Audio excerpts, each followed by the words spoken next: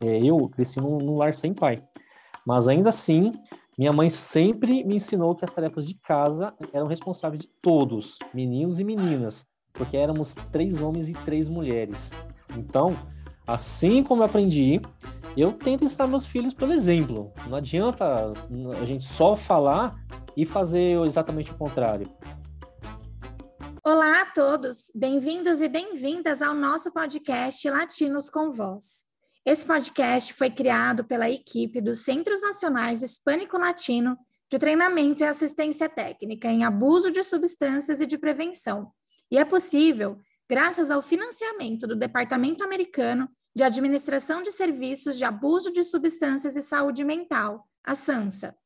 Tanto o ATTC quanto o PTTC estão sediados na Associação Nacional Latina de Saúde Mental e Abuso de Substâncias, a ANALBA.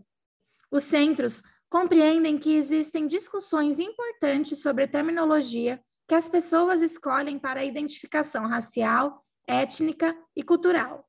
Existem diferentes termos como latinos, hispânicos, latinex, latines, chicanos e outros. Todos são igualmente valiosos. Nós defendemos a autoidentificação para cada pessoa. Para este produto, recursos adicionais, nós iremos utilizar os termos latino e hispânico. Para obter mais informações sobre a nossa organização matriz, os Centros Nacionais Hispânico-Latino, ATTC e PTTC, por favor, acesse os links na nossa bio. Olá, tudo bem? Meu nome é Ítalo César, eu sou parceiro da NALBA e dos Centros Nacionais Hispânicos Latino, ATTC e PTTC. Estou super feliz com o convite e com a oportunidade de conversar sobre esse tópico tão importante. Muito obrigado por você estar aqui. Nessa série de podcasts, queremos celebrar o mês da saúde do homem. Para isso, vamos falar sobre como homens latinos influenciam, são influenciados e navegam através da cultura, família e comunidade. Nosso objetivo é identificar e incentivar comportamentos saudáveis. De acordo com um estudo publicado pelos Institutos Nacionais de Saúde, machismo é uma palavra usada na cultura hispânica e latina que engloba aspectos positivos e negativos da masculinidade. Alguns dos aspectos positivos do machismo são responsabilidade, honra, bravura, respeito e coragem. Porém, existem também alguns aspectos negativos como dominação, agressão, sexismo e repressão das emoções, entre outros. Os homens são ensinados e socializados a não serem vulneráveis e não compartilhar suas emoções. Como resultado, os homens muitas vezes enfrentam desafios para reconhecer, buscar ajuda e também acessar serviços de saúde mental e tratamento de dependências. Homens hispânicos e latinos são menos propensos a procurar ajuda profissional devido a barreiras como estigmas, papéis de gêneros conflitantes, crenças culturais, restrições econômicas e muito mais. Conforme relatado pelo Centro de Recursos de Prevenção ao Suicídio, a taxa de morte de suicídio entre homens hispânicos e latinos é mais de 4 vezes maior do que a taxa entre mulheres hispânicas e latinas.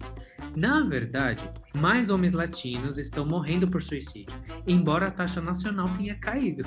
Um relatório publicado em Harvard afirma que os homens adoecem mais cedo e desenvolvem mais doenças crônicas do que as mulheres. Homens tendem a ser diagnosticados com doenças cardíacas, doenças hepáticas crônicas e transtorno por uso de substâncias com mais frequência do que as mulheres.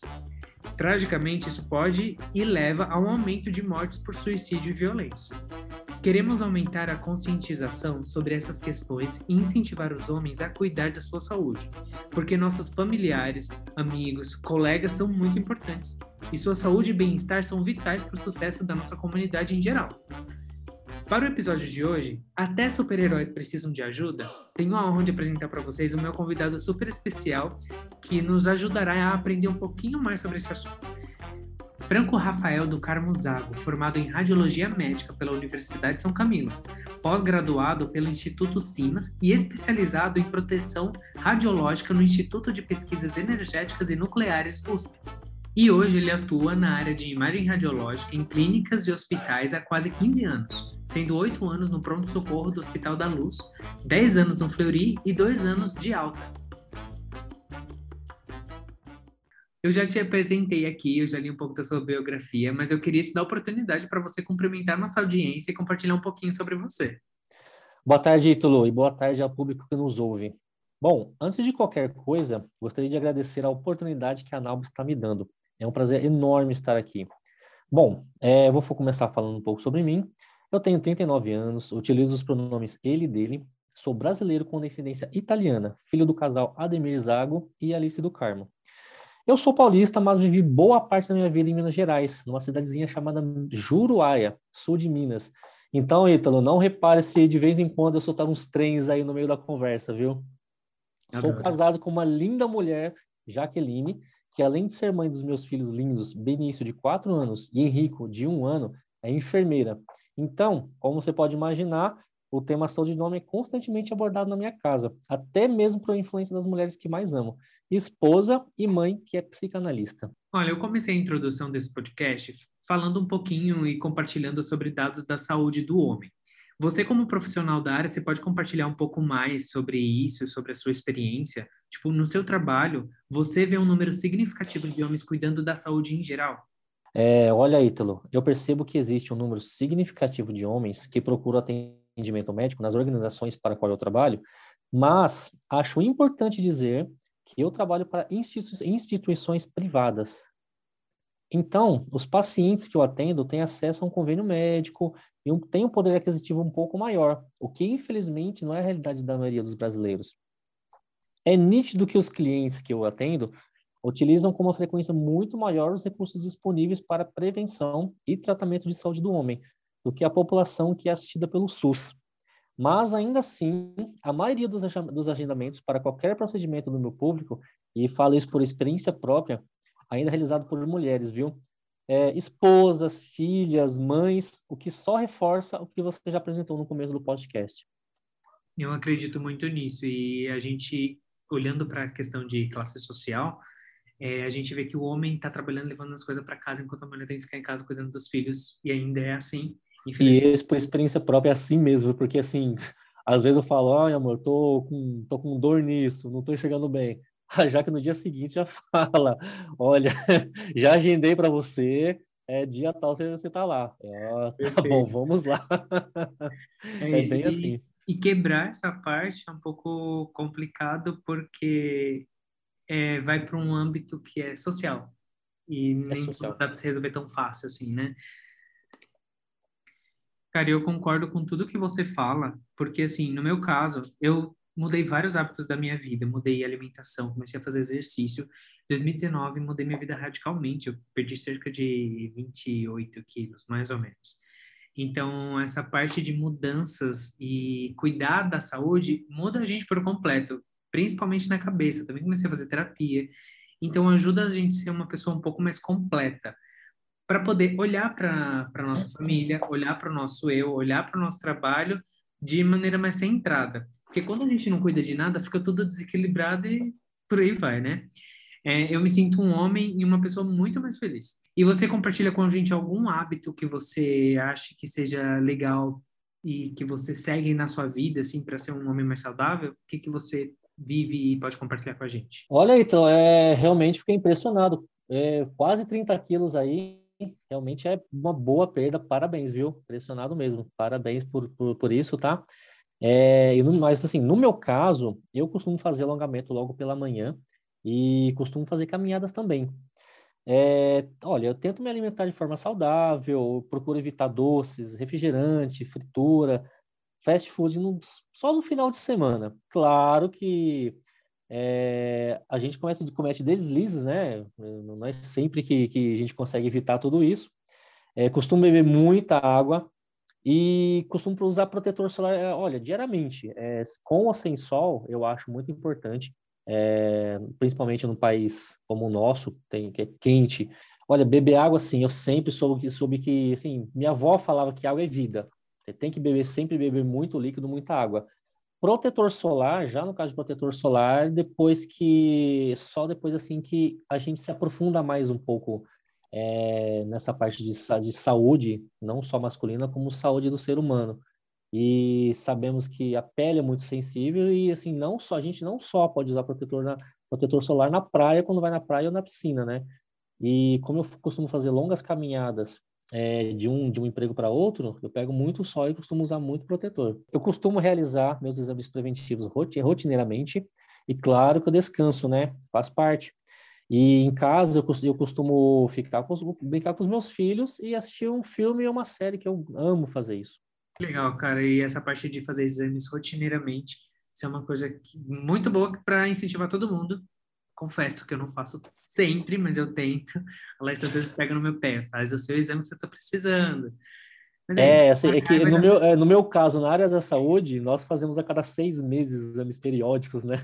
Então, É. assim, somos meio, como eu disse, né? Somos meio que obrigados a fazer, não só pela mãe ou pela esposa, mas também pela empresa, Acho que, em geral, uma vez no ano, no mínimo, para no todo mundo, mínimo. né? No É. mínimo. Cara, isso é muito incrível, então isso significa que a gente está no caminho certo, Rafa.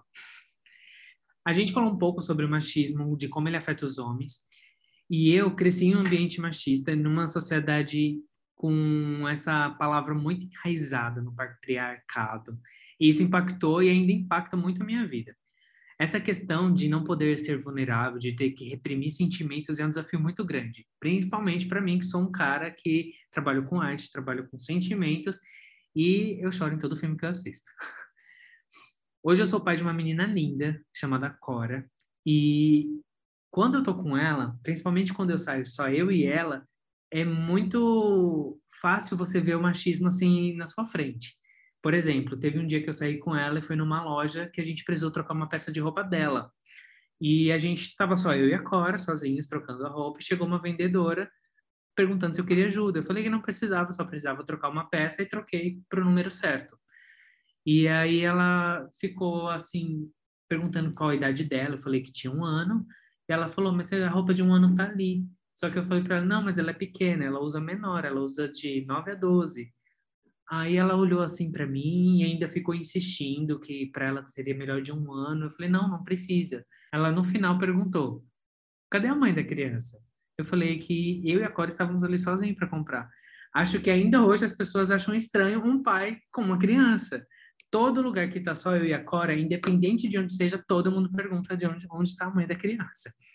É, ela tem 1 ano e eu fico feliz de ter conseguido ir contra o que me ensinaram a vida toda. E eu me sinto confortável com a minha sensibilidade e acho que isso, de certa forma, até me norteou no meu trabalho. Como eu comentei, que eu trabalho com fotografia, levo isso como arte, porque é a minha visão sobre o outro. E isso me conecta muito com as pessoas. E ajuda a criar memórias, não só para mim, mas para quem está ao meu redor, né? Acho que essa característica vai me ajudar a preparar minha filha para lidar com o machismo, que infelizmente também afeta a vizinha dela, como eu já comentei. Você, como pai de 2 meninos, como homem que também sofre com machismo, qual o legado que você quer deixar para esses seus filhos? Olha, Ítalo, eu acredito que estamos nesse mundo de passagem e mesmo sendo tão gostoso viver, a vida passa muito rápido, né? Então, o que eu mais quero é que meus filhos sejam meninos livres, felizes, saudáveis. Eu faço o possível para isso. Mas, assim, nisso que você falou, crescendo num ambiente machista, um mundo em que o machismo afeta muitos homens. Eu cresci num lar sem pai, mas ainda assim, minha mãe sempre me ensinou que as tarefas de casa eram responsáveis de todos, meninos e meninas, porque éramos 3 homens e 3 mulheres. Então, assim como eu aprendi, eu tento ensinar meus filhos pelo exemplo. Não adianta a gente só falar e fazer exatamente o contrário. Mais que isso, eu tento ser um bom exemplo para eles. As crianças aprendem muito mais com nossas atitudes do que com nossos discursos, né?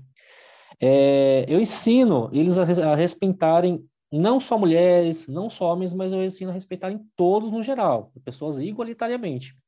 Eu deixo eles livres para brincar do que quiserem.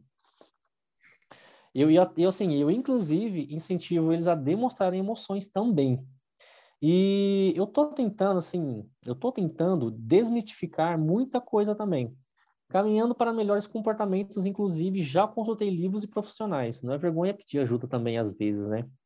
Olha, mas é assim, não é fácil, nem sempre é fácil. Claro que não tem um manual de como ser pai, não tem um manual de como ser mãe, Mas a gente vai aprendendo porque, como você mesmo falou, crescemos em uma sociedade machista, só que muitas vezes, sem querer ou sem perceber, isso ainda está enraizado em nós. Sim. Cara, muito obrigado pelas suas respostas, que estão sendo esclarecedoras, estão sendo muito interessantes. Mas a gente está chegando ao final de mais um episódio. Eu queria conversar com você um pouquinho sobre saúde mental. Eu acho que ainda existe um tabu sobre esse assunto. Mas no meu caso, eu cuido muito da minha saúde mental. Porque eu acredito que não existe saúde sem saúde mental. Somos seres holísticos. Minha arte, minha fé, a minha terapia são ferramentas fundamentais e fatores de proteção para minha saúde mental. Quais são os mecanismos que você encontrou para te ajudar nesse aspecto? Olha, Ítalo, eu acho que no passado não muito distante, ainda existia um preconceito muito grande quando falávamos de saúde mental. Quando uma pessoa falava ou dizia que é um psicólogo, terapeuta ou psiquiatra, essa pessoa, às vezes as pessoas taxavam ela de louco, né? Eu acredito que, especificamente depois da pandemia, a saúde mental passou a ser um assunto um pouco mais natural. Ainda bem, né? A maioria das práticas relacionadas à saúde mental eram curativas e não preventivas. Homens também têm procurado se cuidar mais. Profissionais da saúde, principalmente assim, profissionais da saúde como eu, têm recebido incentivos para participar de terapias em grupo, rodas de conversa, entre outras.